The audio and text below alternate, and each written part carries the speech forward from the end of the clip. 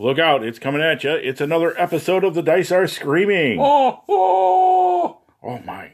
Yeah, that sounded pretty severe. Yeah, a little robust, wasn't it? Yeah. I like that.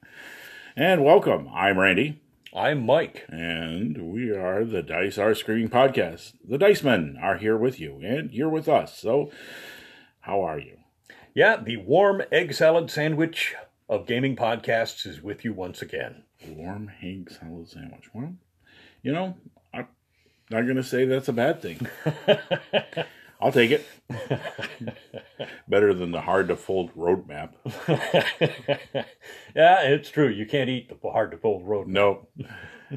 Although you may regret that warm egg salad sandwich come an hour or two down the road. But just don't take any long trips. Yeah, this is one where, just park close to home. Yeah. So with that, we're podcasting to you live from the Patton household. So welcome. And, of course, we have some call-ins tonight. Yeah, Joe Richter. The Wheel to Woe podcast is going to grace us with some of his views of our past podcasts. And, of course, last episode, we talked about Planescape. So that seemed to be a pretty good topic.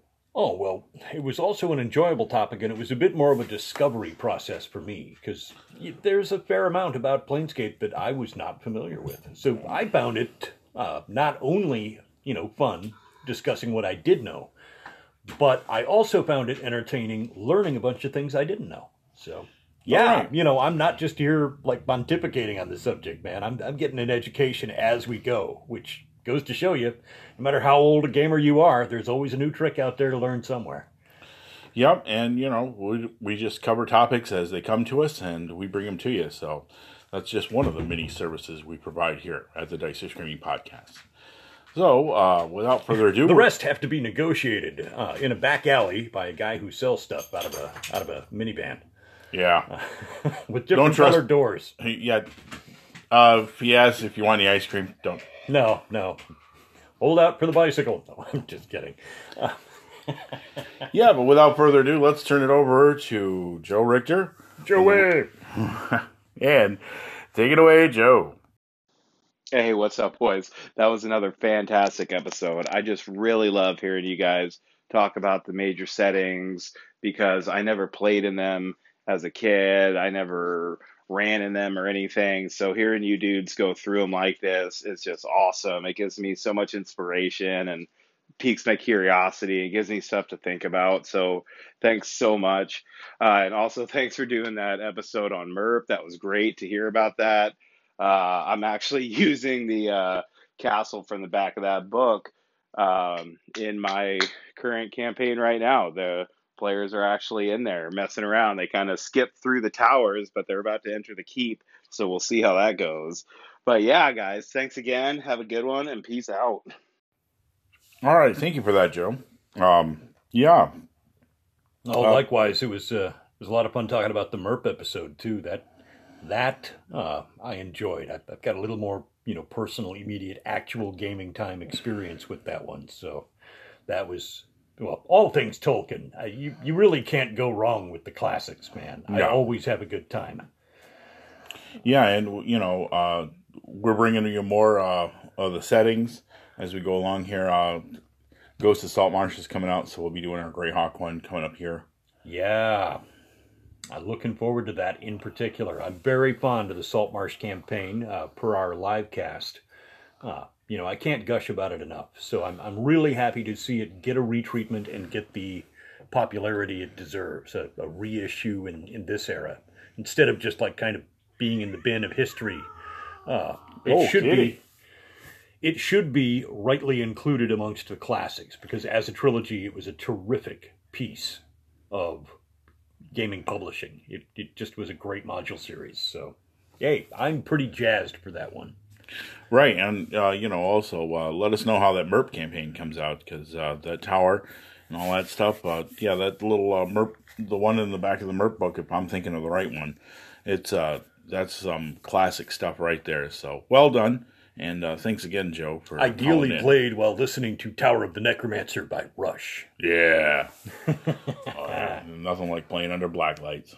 Oh, man. All right, now I feel like my 70s flashbacks have just been triggered. Wow. Yeah, so speaking of 70s, that's our topic for tonight. We're going to take you way back. It does have some... Where do we go in the Wayback Machine today, Mr. Peabody? Well, we're going to go back to 1978 and move our way forward. We're going to cover the Satanic Panic. Yes. Yeah, we're going there. Been saving this for a while. We bandied this notion around, but we're finally going to do it. It's too fun to not cover, and it is a unique piece of, like, you had to be there, 80s gaming. That the events predate the 1980s, but they kind of reached their critical mass during our youth at the time that we were first really diehard enjoying D&D as a game. So it's just indelibly marked on our consciousness of what gaming at that time was about. So why not? Yeah, so we're going to pull the trigger on that, but we're going to leave you a little bit of suspense about all the fine details that we've assembled for you to talk about.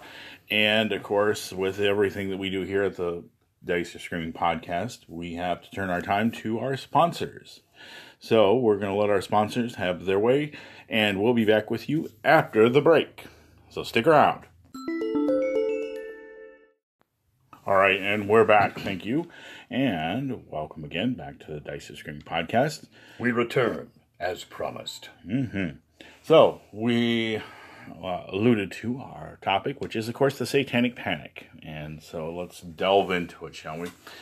Now, of course, we start this off basically like anything. We try to talk about the origin points, and you can go all the way back probably to the Salem witch trials about hysteria and things like that. But we're going to kind of base it more in the 70s. The 70s were rife, especially in the early years, with our part of the decade, with society going through a lot of drastic changes. And, of course, with that came a fascination with occult and satanic culture, and it permeated just about everything from comic books all the way up to movies. Of course, you had The Exorcist and Rosemary's Baby, but you also had certain other aspects too, like Anton LaVey. Now, we're just going to spend a short time talking about Anton because I think it's important to understand that he was a con man, he was a showman, and he was also a little bit of a philosopher.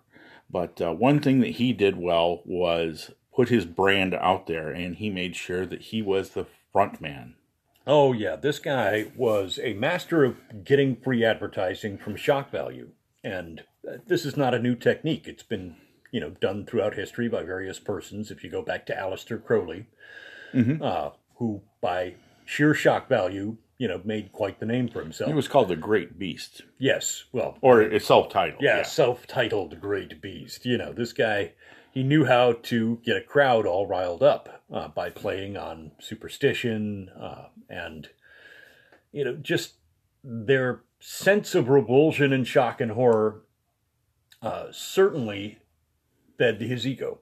And same of Anton LaVey. He had really figured out that I'm tapping into a nerve that gets people upset, and I want them upset. I want my name known. They will remember me. Doesn't matter if they hate me. That's not the point.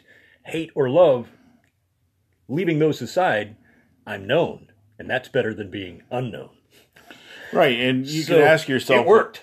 Yeah, you can ask yourself, was he successful? And the point is, we're talking about him right now. And I think it's important to put it in there that he kind of entered the American consciousness that the Church of Satan was here to stay. It wasn't going anywhere.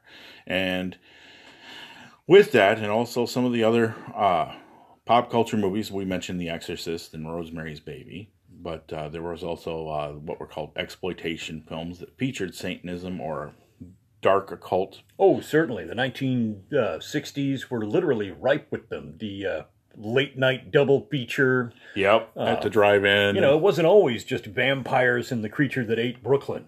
It was also, Sheboygan. The creature that ate Sheboygan.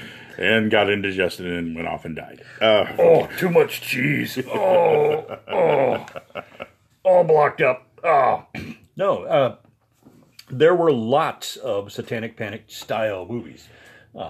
Diabolique, just Yep. lavish, lots of, unnecessarily bared flesh and lewd scenes and implied hideous deaths and just that kind of microculture was right on the fringe prior to the 70s.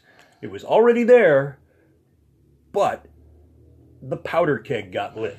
Yep. And it crept into the consciousness of people who never really gave it a second thought, Yeah, and, Marvel Comics had the Son of Satan and the Daughter of Satan comics.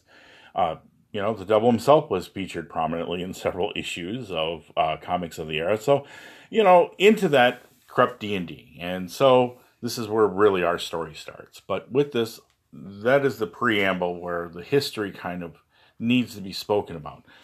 So Dungeons & Dragons came in, and for the most part, it was fairly innocent of its own roots. I mean, it had an understanding that it was dealing with occult things, and it had trappings. Oh, certainly. And let's be specific that we were dealing with the creators of D&D were all rabid history buffs who were highly literate. Much of the material was, for instance, drawn from the Bible. And many of the things that weren't were drawn from the classical mythology. You can pick up a copy of Bullfinch's Mythology and start flipping through there and go, oh yeah, that's where that spell comes from. Yeah, but also a healthy dose of deism to add some authenticity to its magical allure. And there were references to materials which can be found in the antiquated Catholic grimoires, including the Grimoire of Pope Honorius, which, if you're familiar with, is basically a collection of names of demons and the powers to hold them in abeyance and command their obedience or to force them to depart. These were historical documents. It was not like D&D got this whole cloth out of the pop culture satanic movement, which the two separate groups, the growing interest in D&D and the growing occultism, actually sprung up almost whole cloth separately. Yeah. With one being much more closely rooted in historical data drawn from actual texts, and the other being a little more fanciful and imaginative and mostly, about making a big splash, getting people's attention. Getting your character leveled up, getting a magic kind of, these were all things that you did. And, whether you were a magic user or a cleric, you kind of had some kind of root in this kind of mismatch of this gestalt, I would say, of occultism and a little bit of, yes, Satanism. Because, well, when the Monster Manual came out with its list of devils and demons, some of them did, in fact, have historical forbearance. Oh, absolutely. Specifically, the very first editions listed, I mean, if they're looking to name all of these things on their own, and they had gone for just brand new spanking unknown names, you're actually talking about a heck of a piece of work. But if you're already copying crib notes out of Catholic theological documents from hundreds of years ago, why not just go whole hog and hijack the names too? Yeah, right. And so this, of course, was not done with any real malice. It was just done as a nod to classical literature and a little bit of the backdrop of Christian mythos. And a slight to Christianity for that, but, the trappings of Christian mythos were factored heavily in early editions of D&D. So, the power of the cleric to drive such things away was already well in place at the same time that this was being released. But Paladin in Hell is an actual illustration in the player's handbook. The oppositional relationship of the players and player characters to the powers of Hell and or the Abyss. The oppositional relationship is pretty clearly established for anybody who's even trying to look. However, in some circles, the mere reference of names to these things meant ill. Right, and so in the 80s, as the game began to become more popular, so did the Satanic Panic take full form, and it was a backlash against a lot of the things that were happening. I mean, you literally had don't do drugs. You had commercials, telling you that your kids are doing drugs, going to join gangs, and violence was on the rise. Is your teenager rebellious? They're on drugs. Oh, boy. Wow. All right. Way to cast the net wide there, champ. And along with rock and roll music and girly books and Dungeons and Dragons would become part of this culture, boy. Yeah, there was like literally nothing other than like that. You name it. I mean, air is satanic and will lead you astray. Just right. Walking, thinking. Oh, thinking, man, that's terrible. Oh man, it'll lead to ruin. Sure to lead to ruin. There was an entire litany of things that you could lead us all horribly astray. And for those of us who were in church-going families at the time, we got to hear plenty of it. Yep, and that's where it started, at the pulpits and the leaflets, and of course the infamous Jack Chick Dark Dungeons tract. We would be remiss if we didn't reference that particular piece of fecal matter. What a bunch of hogwash, huh?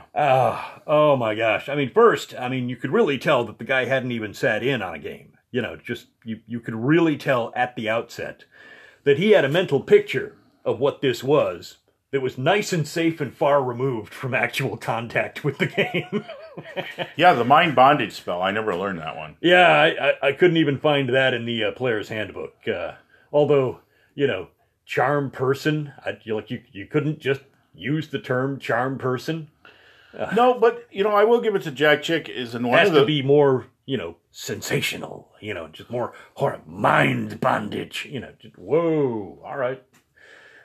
I'm detecting almost an envious fetishization of the things that he hates. Is a good apt description. But, I would say one of his illustrations did show a Dungeon Master screen. So at least somebody somewhere... Yeah, they had at least gotten some idea that, there's some dice involved. And a DM screen and character sheets. And... Yeah, they had the most elementary basics down. Yep, and, to add to this, if you're Dallas Egbert III disappearance. This is the famous case that happened right here in Michigan. Okay, for MSU. Michigan gamers. Yeah, at Michigan State University, when they talk about, isn't that game where people get lost in the tunnels and the steam tunnels, and they disappear forever.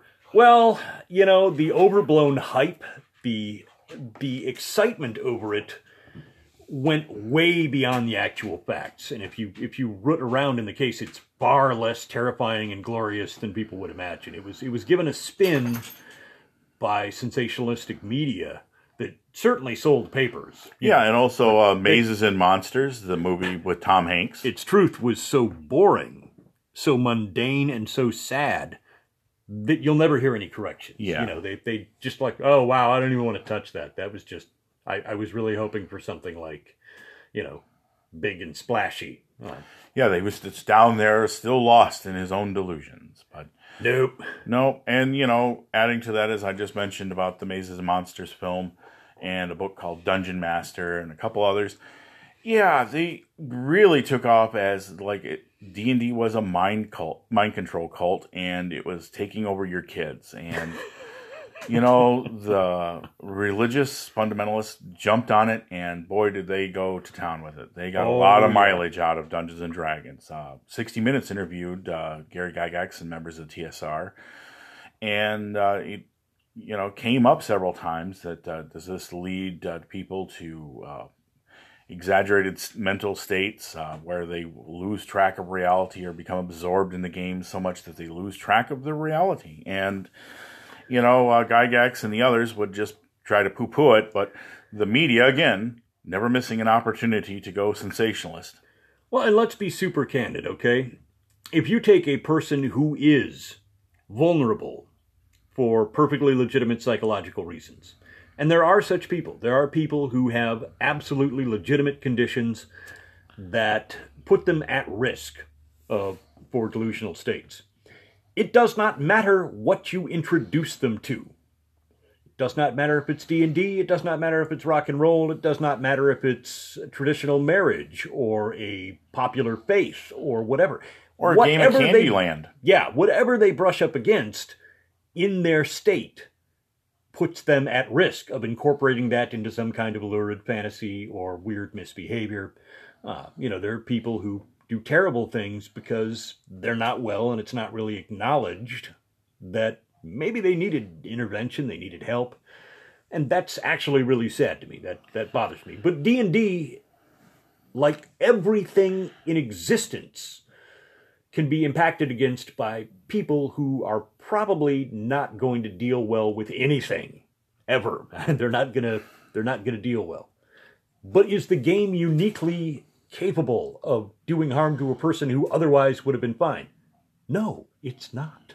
Yeah, and that 60 Minutes interview would leave the question hanging, and it would be revisited time and time again. And that added to some of the disappearances of, as we mentioned, of Dallas Egbert III.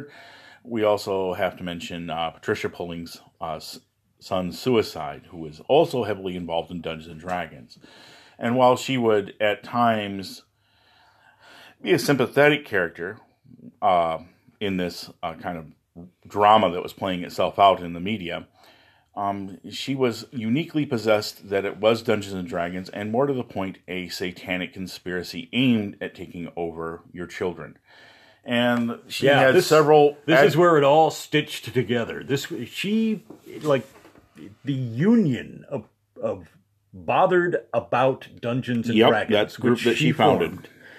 The union of that with the religious rights already pre-existing hatred, fear, and loathing of D&D in general, they formed this coalition. And it started to gel into a picture that, at any moment, even the most minute contact with D&D can transform your child into a satanic servant. Yep, a plaything of Satan. And, it would go on, and players who The devil makes work for idle hands. Like, well, mine are busy. I got dice. Jeez. Yeah, I got character sheets to fill out, man. Yeah. Yeah, I mean, free time. Jeez, I got to get ready for the game this week and catch up my homework. Oh, man. So, it did come into that kind of coalition. But more importantly, it would also begin to form, rather eerily, a force that kind of took a life of its own. And book burnings at churches. Bring your D&D manuals, your books, burn them. Players were warned. Most of us at the time were teenage, and so... we depended on our parents for transportation to and from gaming areas.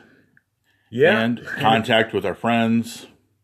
And they began to disappear. Yeah. Not like they were abducted or anything like that, but they didn't show up at the table because, I can't show up because my mom says, it's not a good game and, I don't want to get in trouble, so... Yeah, they're just here. They're not gonna transport me, and even if I got a ride from somebody else, they wouldn't let me go.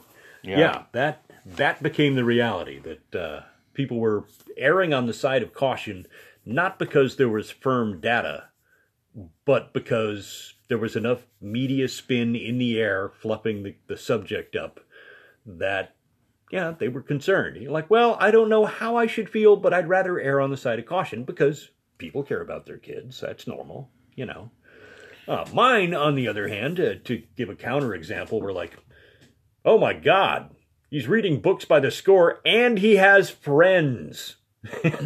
Right, and it was a social. Wait, he socializes with other people? Yep. We finally got him to put the book down and go outside? Oh my God.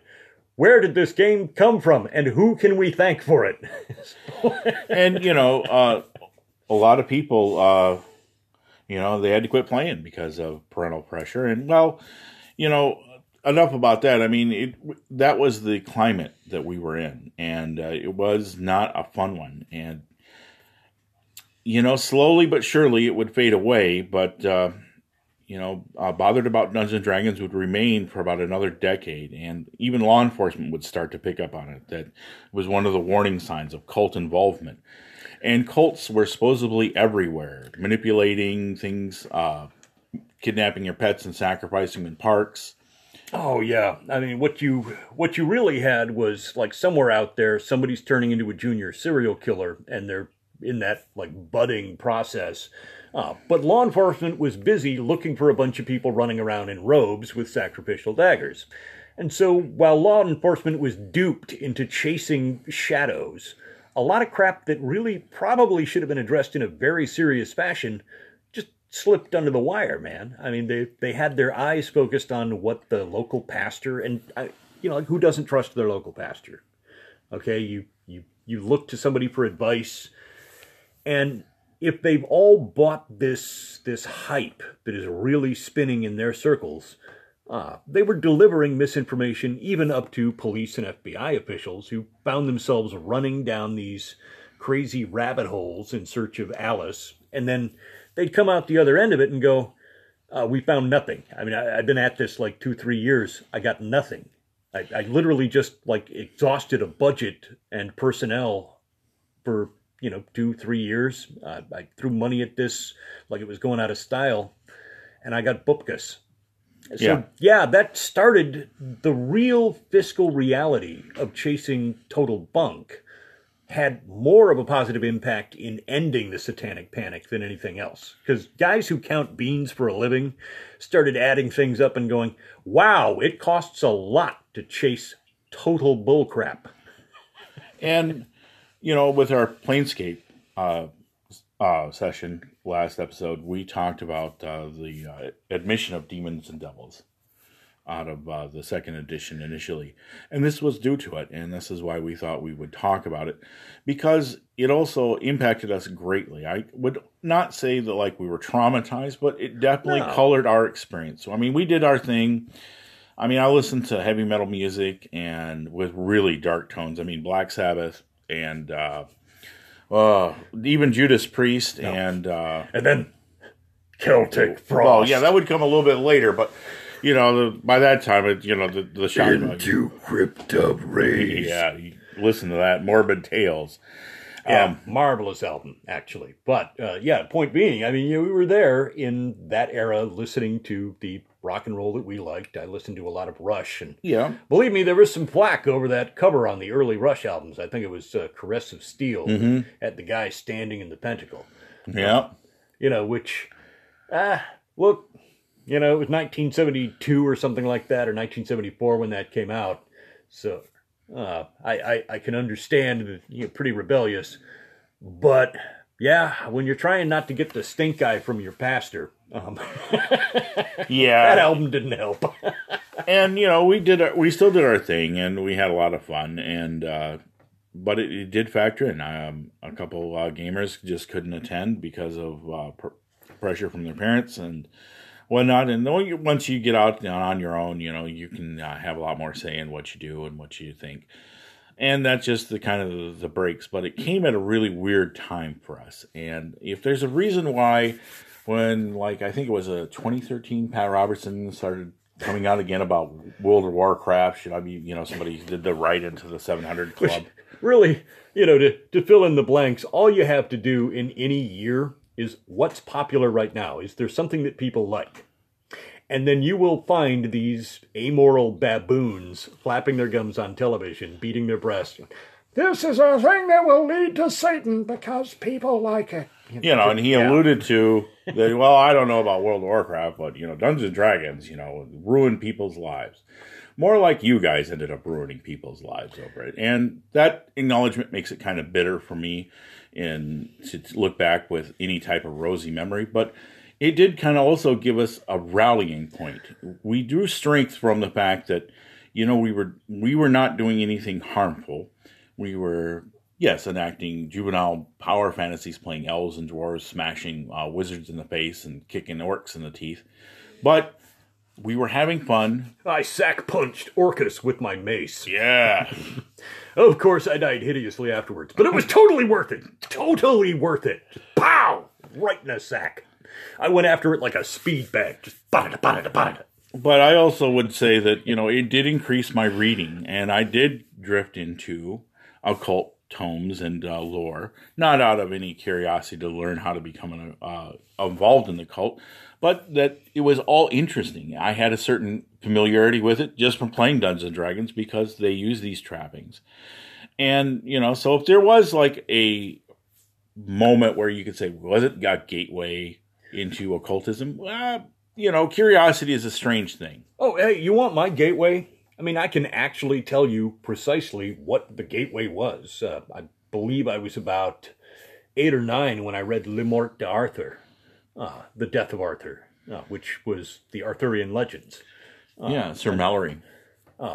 I was an avid reader, and, a great many, the early Protean science fiction of Jules Verne was of huge interest to me, even as a little kid. I loved it. Around the World in 80 Days, by whatever means. I was already asking questions and curious about everything long before D&D showed up and gave me a circle of friends to play with who also shared my interest in a lot of different books, for which I'm eternally grateful. My social skills were greatly improved by it, and my already existing love of history was only enhanced by it. So right, and that's where I was going, is like, besides just the cult themes, I also branched out into history and also into spiritual tomes and themes from other people like Jung and Campbell, that were very weighty subjects because they were familiar. And, I had Dungeons & Dragons to think a little bit for that, but, that's what I said, is curiosity is a strange thing. And it is a sign of, it's a good thing. It should always be fostered. And I kind of thought it was cruel, in a way, for these people had good intentions, but they had the worst ways of showing it. I'm actually willing to throw down and question that, because I know that there was a profession of good intentions, like, for the children. Well, of course. But I've seen a lot of instances where it's really more about an amoral exertion of authority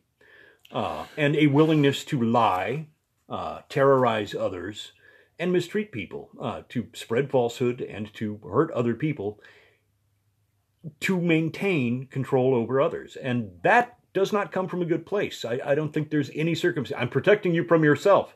What? Through intentional untruth? Well, yes, deliberate cruelty? I don't think so. I don't buy their excuse. Let's also delve into it that not everyone was of that ilk. But I'm also notoriously unforgiving. A lot of nice people got duped into buying into the crap fest. Yep. And I shouldn't really be harsh on them.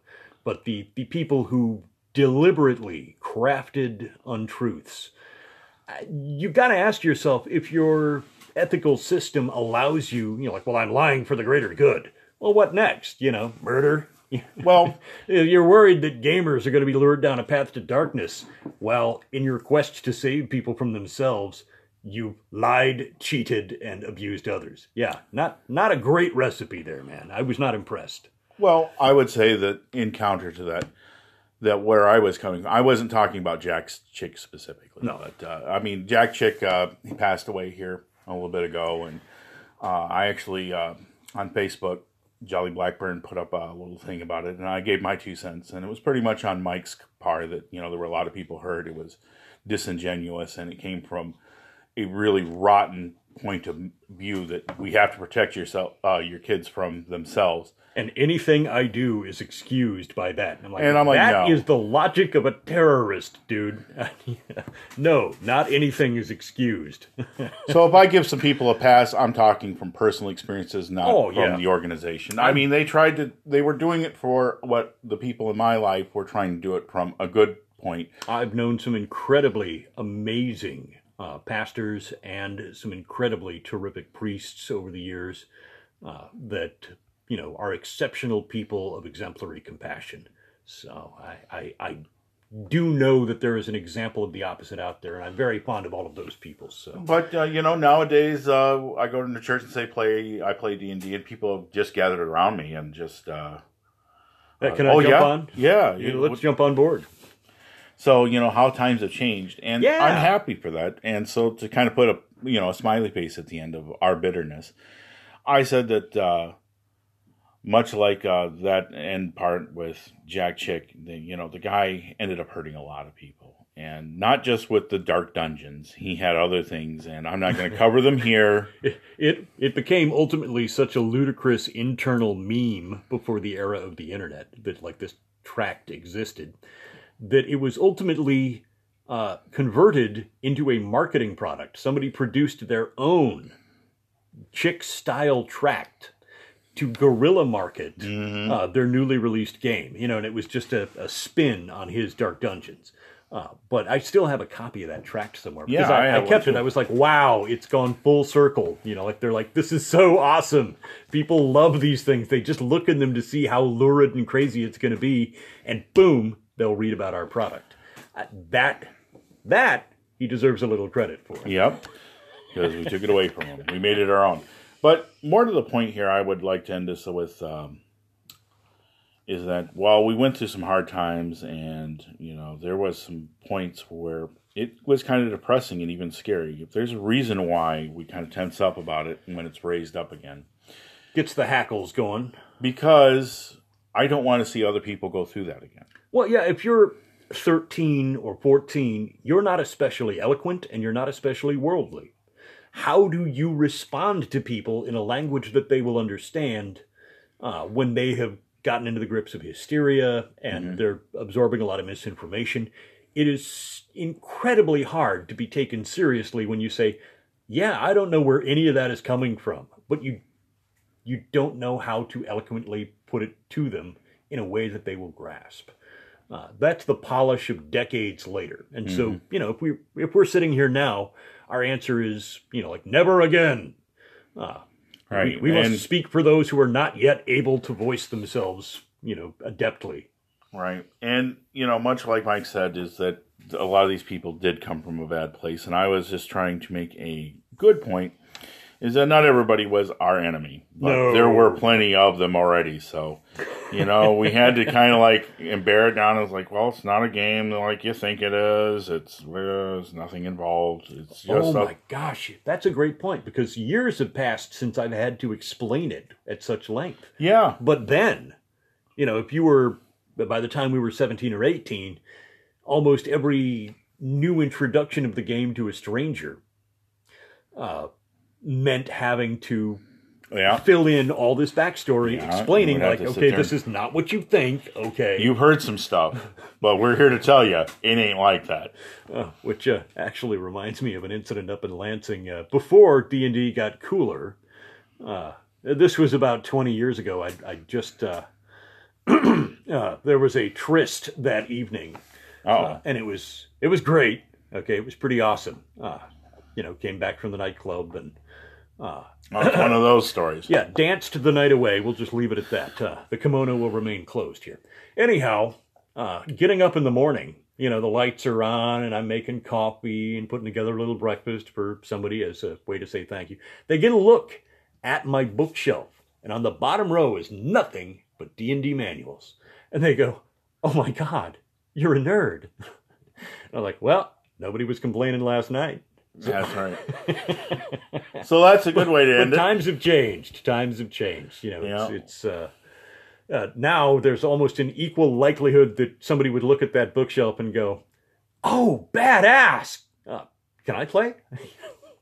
And that's the best way to end this podcast. We thank you for sticking around and listening. We hope you learned something. And of course, if you have any comments or questions about what we talked about tonight, feel free to give us a shout out either here on Anchor or on our Dice Are Screaming Facebook page, or on Twitter, where you can find me at Death Hand Gaming.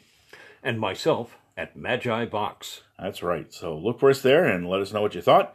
And if nothing else, may the dice always roll in your favor. We're out. See ya.